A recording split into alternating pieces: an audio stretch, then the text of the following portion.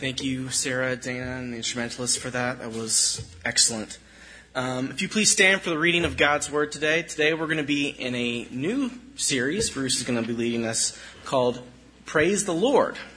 Seems perfect for this Thanksgiving season. We're going to be reading from Psalms 103, the first 5 verses. If you're using a Pew Bible, you can find it at near the end of page 342. So just follow along as I read Psalms 103, verses 1 through 5. Bless the Lord, O my soul, and all that is within me. Bless his holy name. Bless the Lord, O my soul, and forget not all his benefits.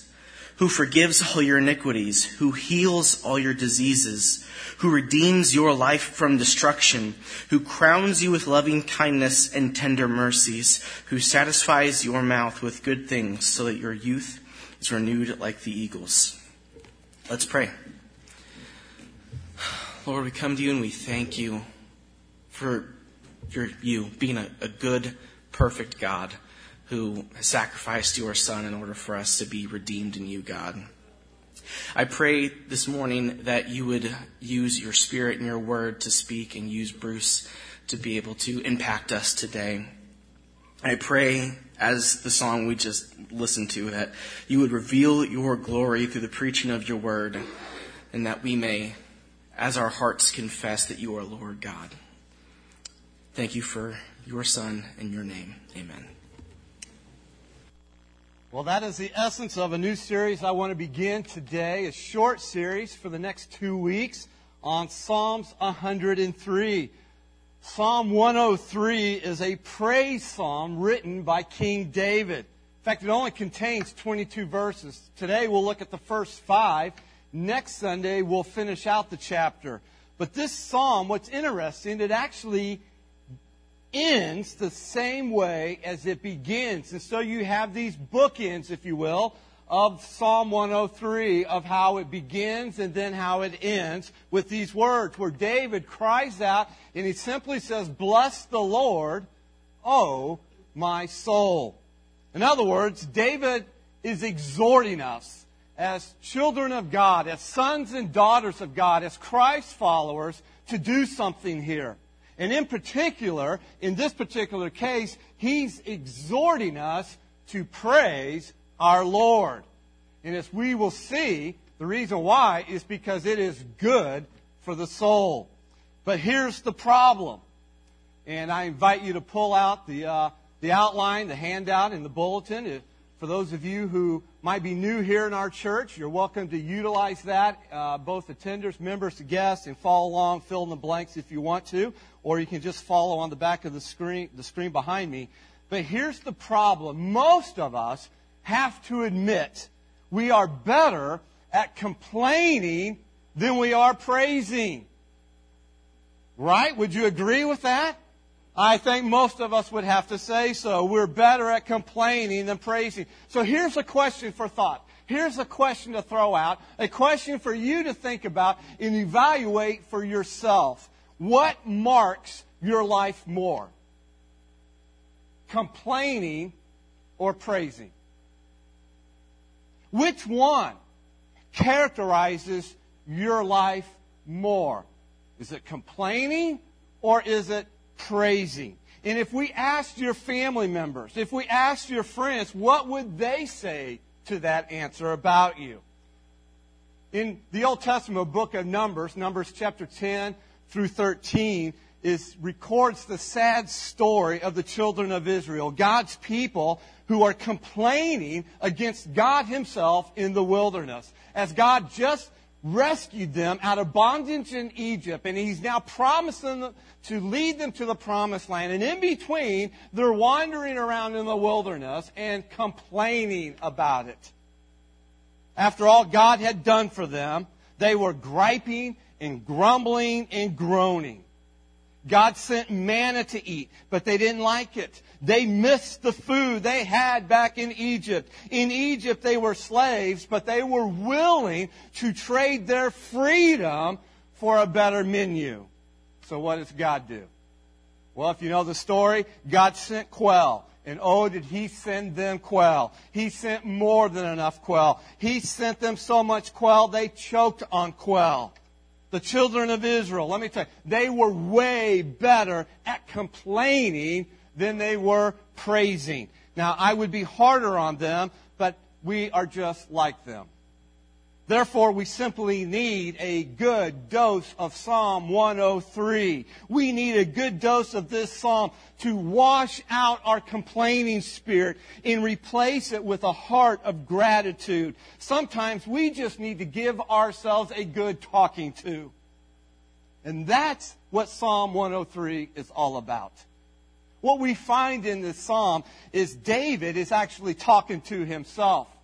And in particular, he's talking to his own soul, and he is urging himself to bless the Lord and forget not all his benefits or blessings. And so what David does right off the bat here, he kind of lets us in on a secret.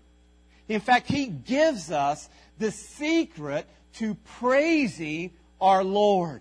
Notice this in your notes. Like David, we must plead with our soul to praise the Lord by not forgetting his many benefits or blessings. And we see this pleading with the soul in the first two verses when David says, "Bless the Lord, O my soul, and all that is within me. Bless his holy name. Bless the Lord, O my soul, and forget not all his benefits." So David begins by prodding and prompting and pleading with his own soul to do something. He's pleading and urging himself to action here. And in this case, the action in the doing is none other than praising his Lord. Now, what does it mean to actually bless the Lord? After all, we would rather have God bless us. Who doesn't want the blessings of God? Well, we're going to see David gets to that. He identifies many blessings, many benefits that God has bestowed upon us. But in this case, David wants to cast blessing upon the Lord. So what does it mean? Well, it means to speak well of something. In this case, it's the idea of David is blessing the Lord, and he is speaking well of God's greatness. He's speaking well of God's goodness. And so blessing the Lord is synonymous then with praising the Lord. Psalms 34, verse 1, puts them together like this when the psalmist writes, "I will bless the Lord at all times. His praise shall continually be in my mouth." And so the blessing the Lord means speaking and singing about the goodness and greatness of our God. And notice here, David's very specific about something when he says this. Notice how we are to bless the Lord. He doesn't leave us to guess how to do this. He doesn't leave it to our imagination. He tells us exactly. David says that our blessing of the Lord, our praise from our lips must come from the soul. In other words, the idea here is don't praise God superficially, but praise Him with all your heart and soul. Not just some of me, not just half my heart, not just half my mind, but all that is within me. Bless His holy name. Why? Because praising God with my mouth, apart from my soul, is none other than hypocrisy.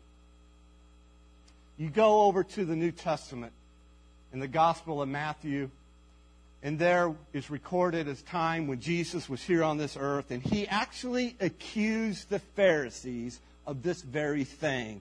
In Matthew chapter 15, verse 8, listen to what Jesus says. About the Pharisees, He says, "This people, they honor me with their lips, but their heart is far from me." David knows that danger, and so he pleads with himself to bless the Lord, "Oh, my soul, let not just my blessing be going through the motions. Don't let me just speak it and come out as words in my mouth, but let it be a part of who I am, all my soul." In all that is within me, bless his holy name, David says. He goes on, bless the Lord, O my soul, and forget not all of his benefits. Now, David is also at the same time, he is identifying for us the core of our problem.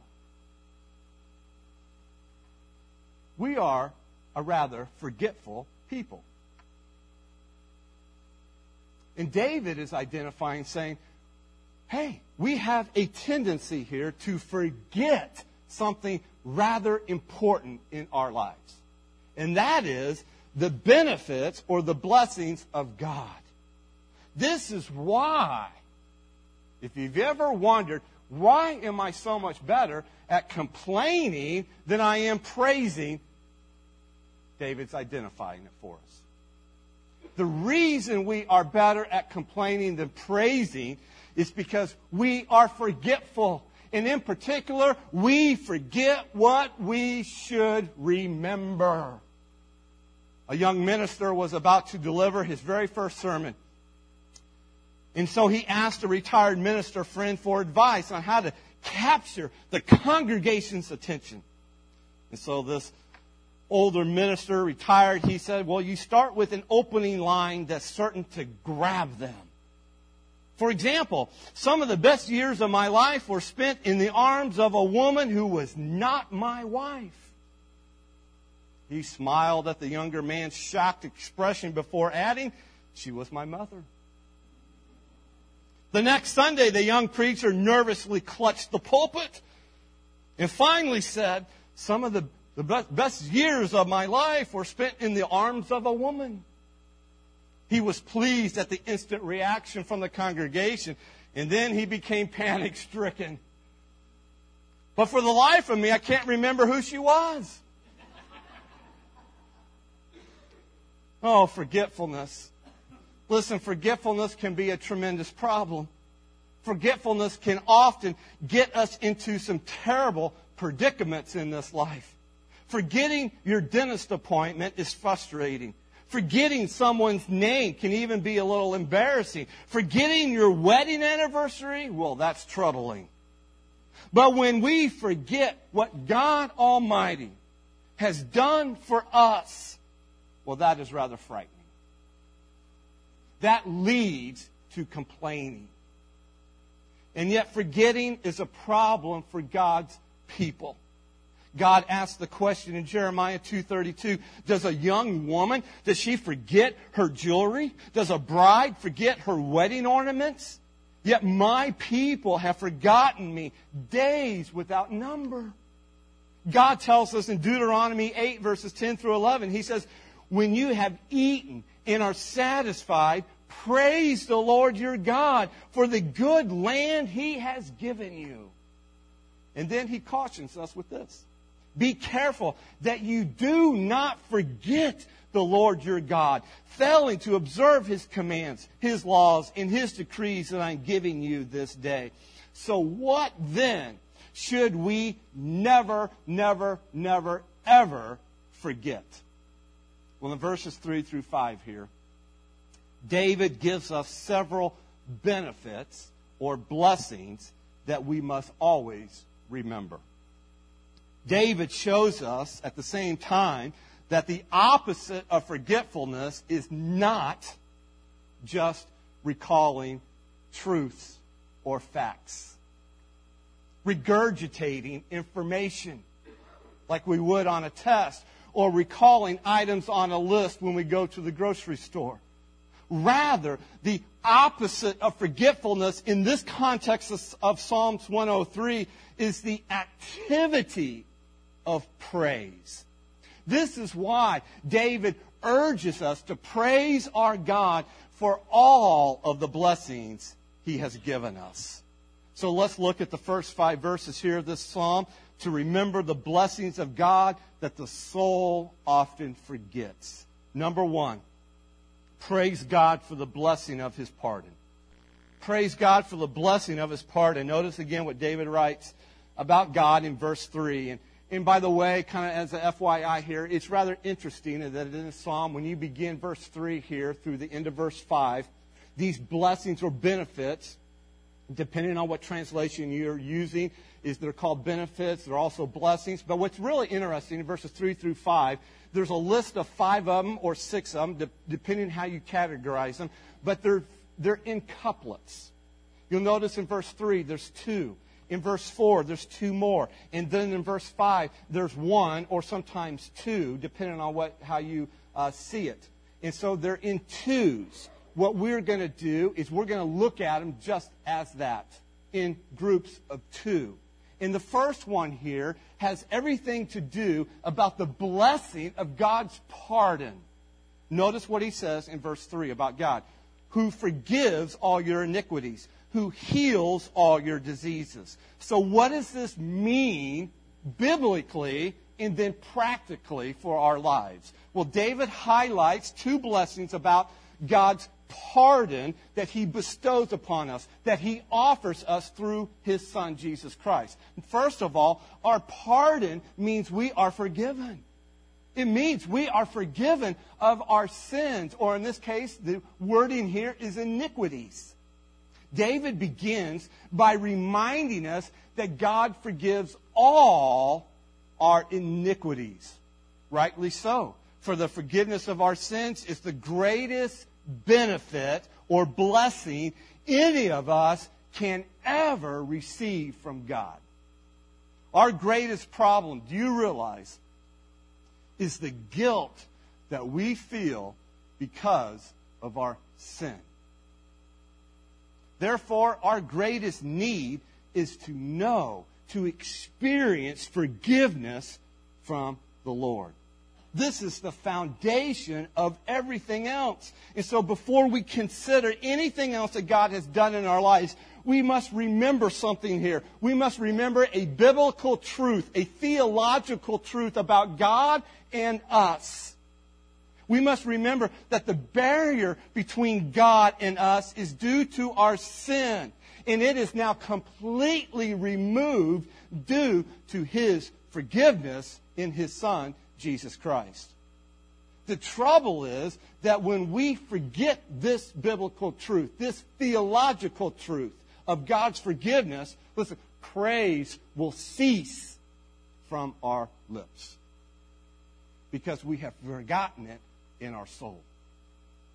There can be no joy, there can be no worship, there can be no praise unless we know, and when I use that word know, unless we have experienced in a personal way that the sin which separates, which creates this barrier between me and God is now once and for all removed.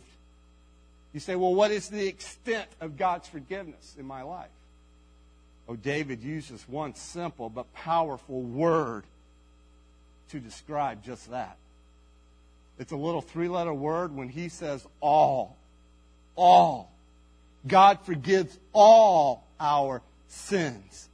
No, not certain sins, not some sins, but all our sins are forgiven. And that's good news, is it not? Some of us have really blown it big time in our lives. In fact, if truth be known, some of us have blown it big time multiple times in our lives. We have messed up over and over again. In fact, we have done some of the dumb same things repeatedly, even after promising never to do them again.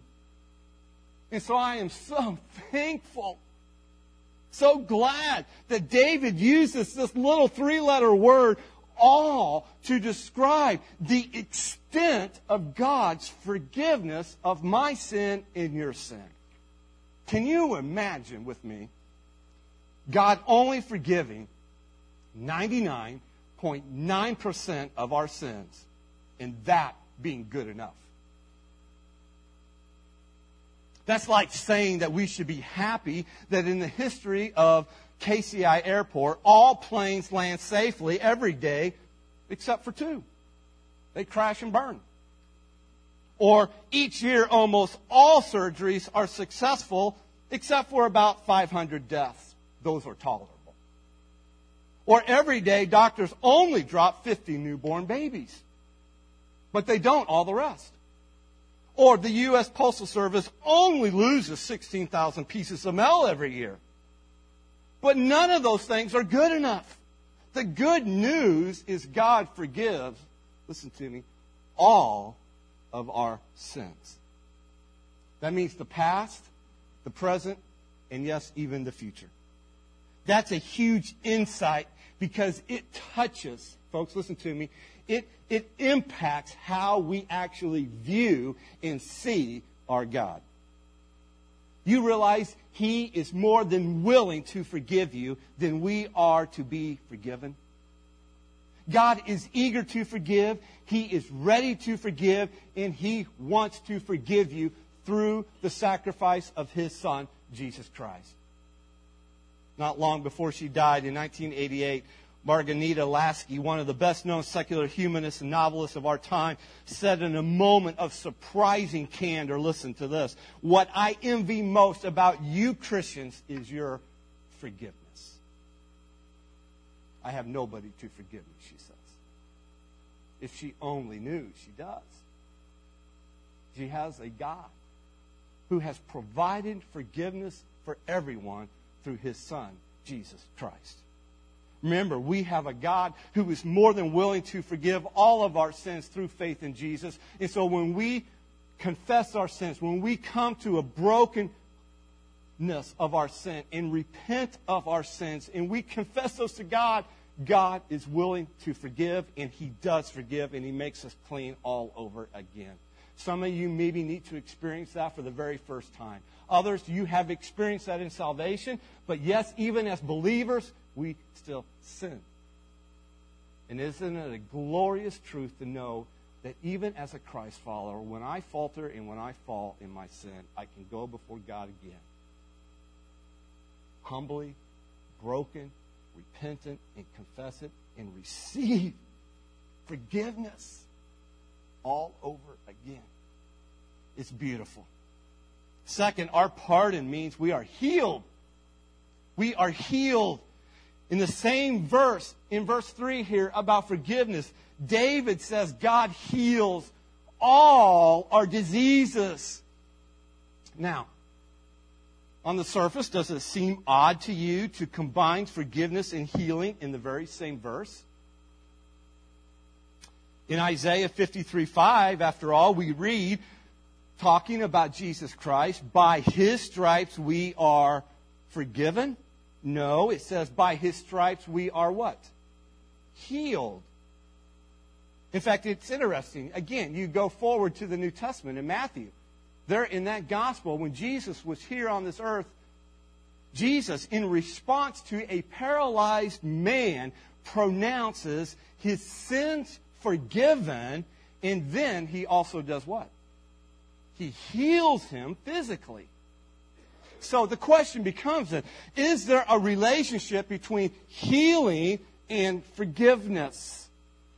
Well, healing is certainly a vibrant picture of what forgiveness is. And more than just a picture, it actually points to what God does for us. Now, is this a guarantee for Christ followers of perfect health? Is healing then a part of atonement and forgiveness of our sins that Jesus promises us? Well, yes and no. No, because we know that death is certain. We know believers still get sick and die.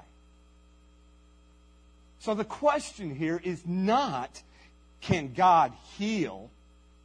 God is certainly powerful enough to heal all our physical diseases.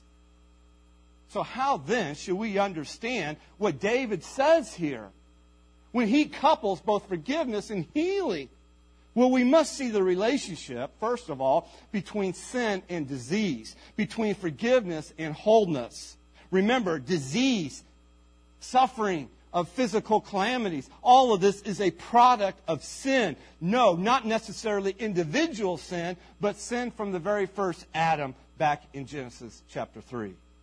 Adam's sin in the Garden of Eden meant death. And so now we all understand that death and dying is a certain part of life. But the second Adam, who is identified through the Apostle Paul in Romans as Jesus Christ, changed all of that.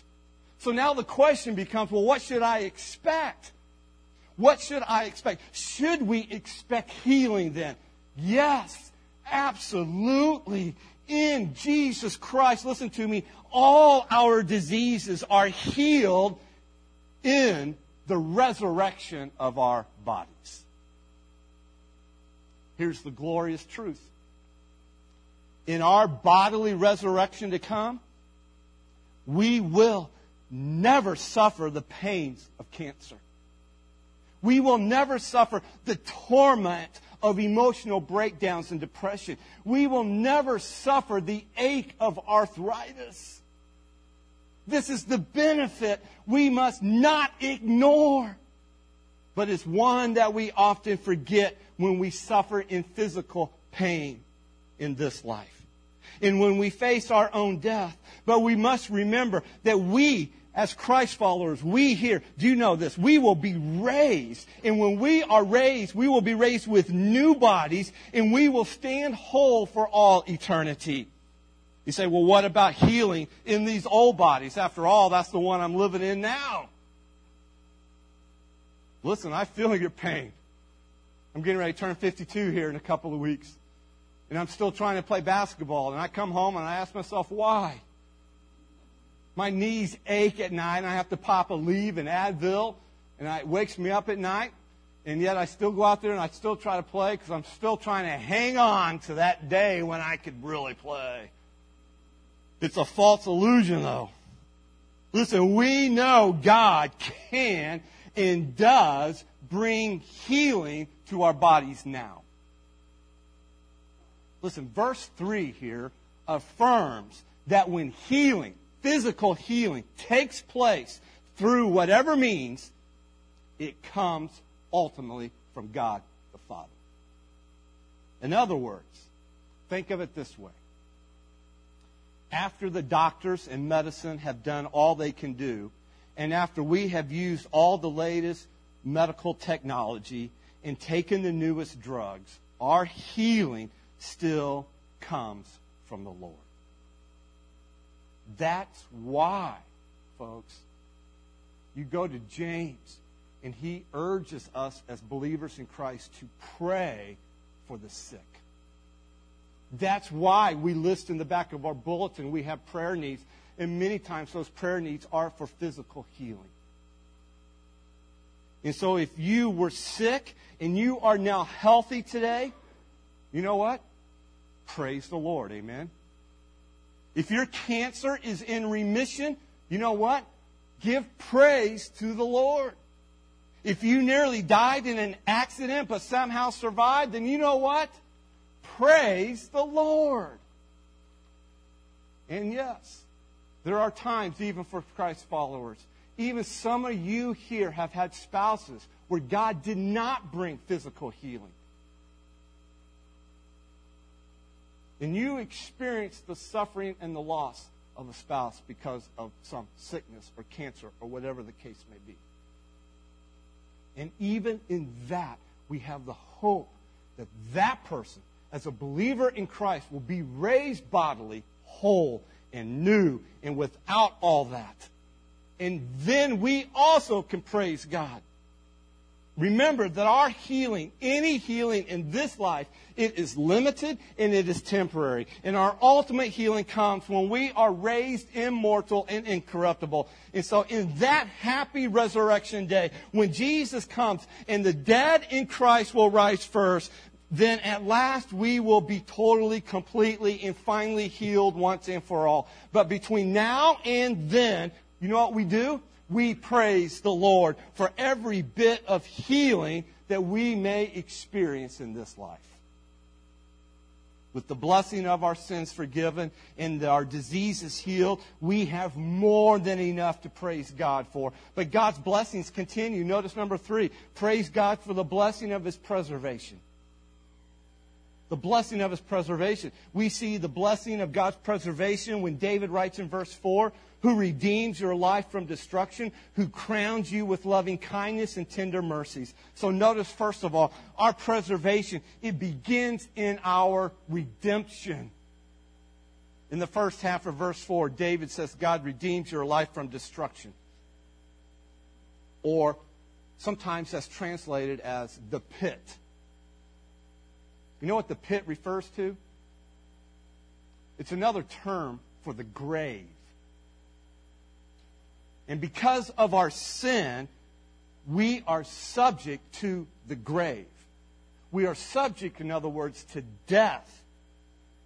Romans 6:23 tells us this clearly, for the wages of sin is what? Death. But in His grace, God redeems us. Imagine this. He reaches down and He pulls us out of the pit, out of the mouth of destruction. But this, please understand, comes at a great cost. There is a price that was paid for our redemption. To redeem, this word is very significant, especially in the Old Testament. It means to pay the price of release. It points to the Old Testament concept of a kinsman redeemer who redeems a relative from a life of slavery, which that relative entered into more times than not because of debt that he or she could not pay. And so what a beautiful picture we have here of our Heavenly Father, who purchased us out of the slave market, not of financial debt, but of sin debt. And He did so through the death of His Son, Jesus Christ, and He redeems us from the pit of hopelessness and helplessness. But our redemption is more than God just rescuing us from the eternal pit of hell.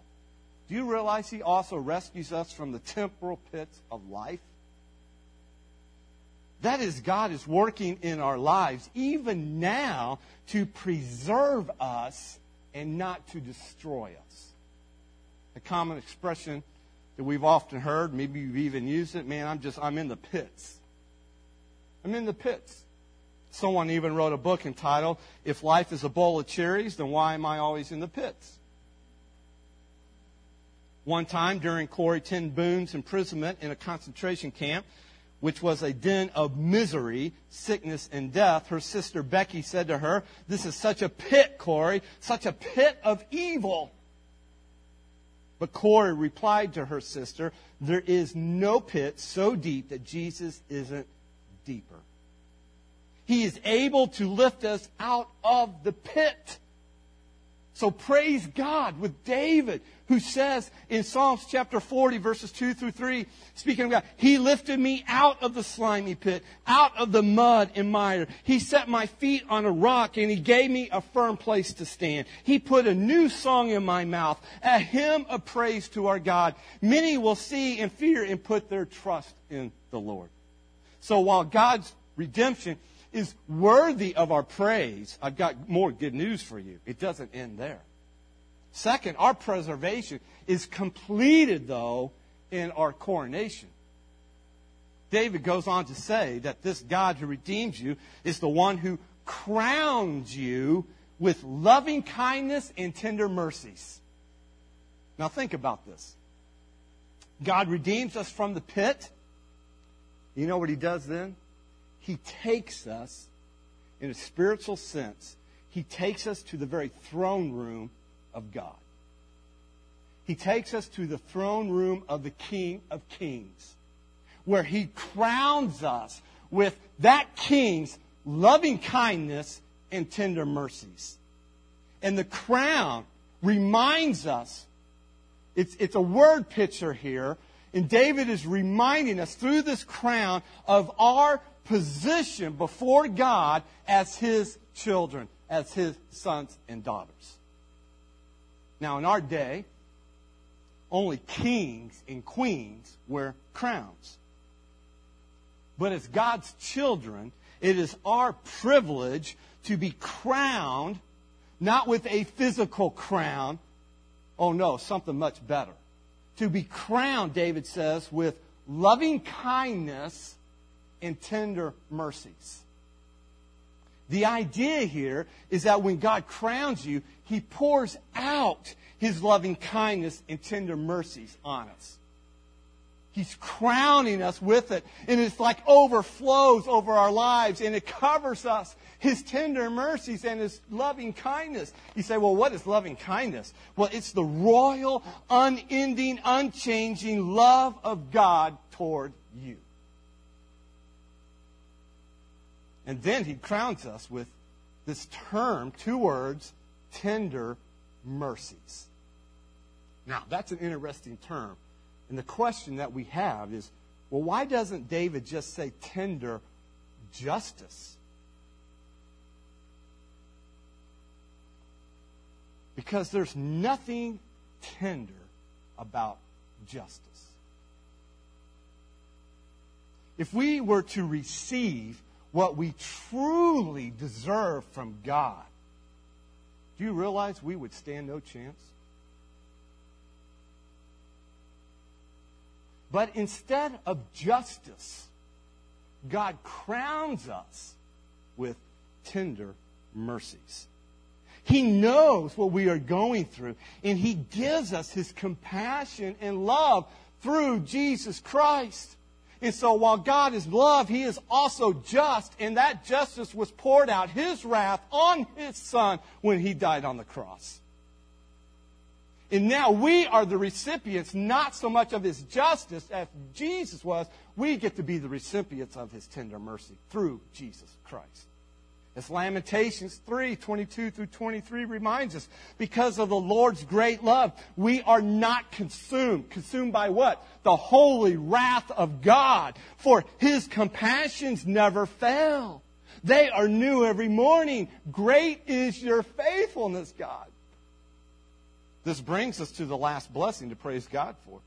Praise God, number 3, for the blessing of His provision. Look what David writes in verse 5. He who satisfies your mouth.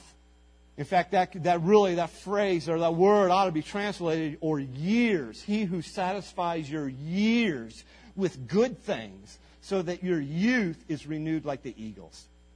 So two emphasis here. First of all, our provision from God satisfies our needs in life. This is the natural endpoint for David. Because if we forget any of God's blessings, we are left with lives that are discontent and disgruntled. That is the natural, fleshly result when we forget what we have in God. We become disgruntled and discontent. And so David says that God satisfies us with good things. And don't miss that the good here comes from who? God. Not from anything we see with our eyes here on this earth or we touch with our hands. One translation says it this way, speaking of God, He fills my life with good things, which is true enough, but that might leave the impression with you that God promises certain material benefits to your life, such as some sort of earthly prosperity, if we will only serve Him and obey Him and remain on His good side. But the emphasis here is not on what we possess, but on what possesses us. That means there's nothing on earth that can satisfy as deeply except God Himself. So what does it mean then to be satisfied with God? Well, that word satisfy here means to be so full that you need nothing else. Think about Thanksgiving dinner coming up this Thursday, when the turkey is no longer stuffed, but you are. It's what happens at the end of the dinner when you're so full that you can't eat anything more. You've had 2 helpings of everything, and even though there is still more food on the table, you can't eat any of it. Why? Because you are stuffed. You are satisfied. But how long will that satisfaction last? After all, it's turkey. Only a few hours. I mean, we all know by Thanksgiving night when you're watching football, you'll be hungry again. You'll be back in the kitchen picking over the leftovers. That's what we all do. But what God gives us here satisfies us infinitely deeper and longer than anything this world can offer you. Rather than a promise of getting all that you want, this is a promise of enjoying all that you have. And what you have here, David identifies us, or identifies for us in the Lord. And that leads us into the second part of this provision. Our provision from God, when we're satisfied in Him, it renews our lives. God says to us, I will satisfy you with my good so that your youth is renewed like the eagles. Eagles. What David is doing here by taking this bird that we are familiar with is he's using it as a picture of strength and vigor and vitality that soars high in the sky. And it reminds me of what Isaiah wrote in Isaiah 40. Listen to his words. He says, even youth shall faint and be weary, and young men shall fall exhausted. But they who wait for the Lord shall renew their strength. They shall mount up with wings like eagles. They shall run and not be weary. They shall walk and not faint.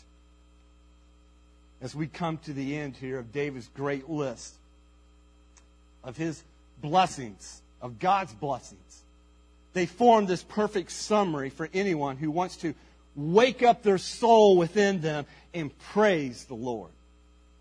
One football team owner calls it, I quote, the single most impressive symbol of being a champion in all of sports. And of course, he's talking about the NFL Super Bowl ring. These rings are typically made of yellow or white gold with diamonds. And I mean lots of diamonds. They usually include the team name, team logo, and Super Bowl number. The NFL pays for the cost of 150 rings to the winning team at roughly, nowadays, about $40,000 per ring, depending upon the fluctuating cost of gold and diamonds. Many rings feature diamonds in the shape of the Vince Lombardi trophy or a football or the logo of that team. The Green Bay Packers, for example, Super Bowl ring in 2010 contained more than 100 diamonds. The Super Bowl ring of the Patriots in 2017 contained more than 280 diamonds. Replicas of the rings for various years are popular collectibles along with the genuine rings. For instance, former Chicago Bears tackle William the Refrigerator Perry's 1985 ring sold at auction for over $200,000 in 2015. A few years before that, in 2012, Lawrence Taylor's son sold his father's Super Bowl ring from 1990 for more than $250,000. Now, can you imagine losing something that valuable and irreplaceable? A Super Bowl ring. Well, former Oakland Raiders champion Gene Upshaw can. To keep his Super Bowl ring safe at home, he put it inside a bank that looked like a Pepsi can. The problem was, he forgot to tell his housekeepers. They mistook the bank for an empty pop can and tossed it out, ring and all. Needless to say, that was a pretty costly mistake. Trashing treasure because of the container it was in. But it's a mistake, folks, that many people are still making today. Except that the treasure that they trash are God's blessings. Tossed aside as they forget what God has done for them. So forget not all His blessings. God forgives you. He heals you. He redeems you. He crowns you. And He satisfies you. So what happens when you remember all of these blessings? Notice this in your notes. It produces gratitude in your heart and praise in your mouth. If you don't know where to start in praising God, start right here with God's blessings. Start right here in Psalm 103. In his book, Jumping the Hurdles, Hitting Glitches, Overcoming Setbacks, Steve Brown writes this: the most unhappy person in the world is not someone who didn't get what he or she wanted. The most unhappy person in the world, he writes, is the one who got what he or she wanted and then found out that it wasn't as wonderful as expected. The secret of a happy life is not to get what you want, but to live with what you got. Most of us, he goes on to write, spend our lives concentrating on what we don't have instead of thanking God for what we do have. Then we wake up, our life is over, and we miss the beauty of the present. And then he says, you think about that. Are you ready to trade in complaining for praising? Are you ready to quit complaining and start praising? Then plead with your soul. Man, wake up each morning or before you go to bed and plead with your soul and do it in prayer to God. God, help me. Help me to praise you by not forgetting these blessings. Help me to remember these blessings through the course of my day. When interruptions come into my day, when the circumstances around my life are miserable, help me to recall spiritually what these blessings are, what I have in you, so that the praise on my lips may be genuine from my soul. Let's go, Lord, in prayer. Lord, we thank you for our time together. We thank you for this psalm here. And Lord, you know how desperately we need a good dose of it. We need to be impacted by these 5 verses. And so, Lord, I pray that by your Spirit and by your word here, you would do just that. You would remind us of what you have done for us through Jesus Christ. And as we come to this response time, as they play the instrumentalists, that we would just pause here for the next few moments and we would cry out. Maybe we need to start with just admitting that we have a complaining spirit, that's what really defines our life most of the time. And ask for your forgiveness of that. And then ask for your grace that we would be more defined by praising who you are because of what you've done for us. So, Lord, let us respond here as we need.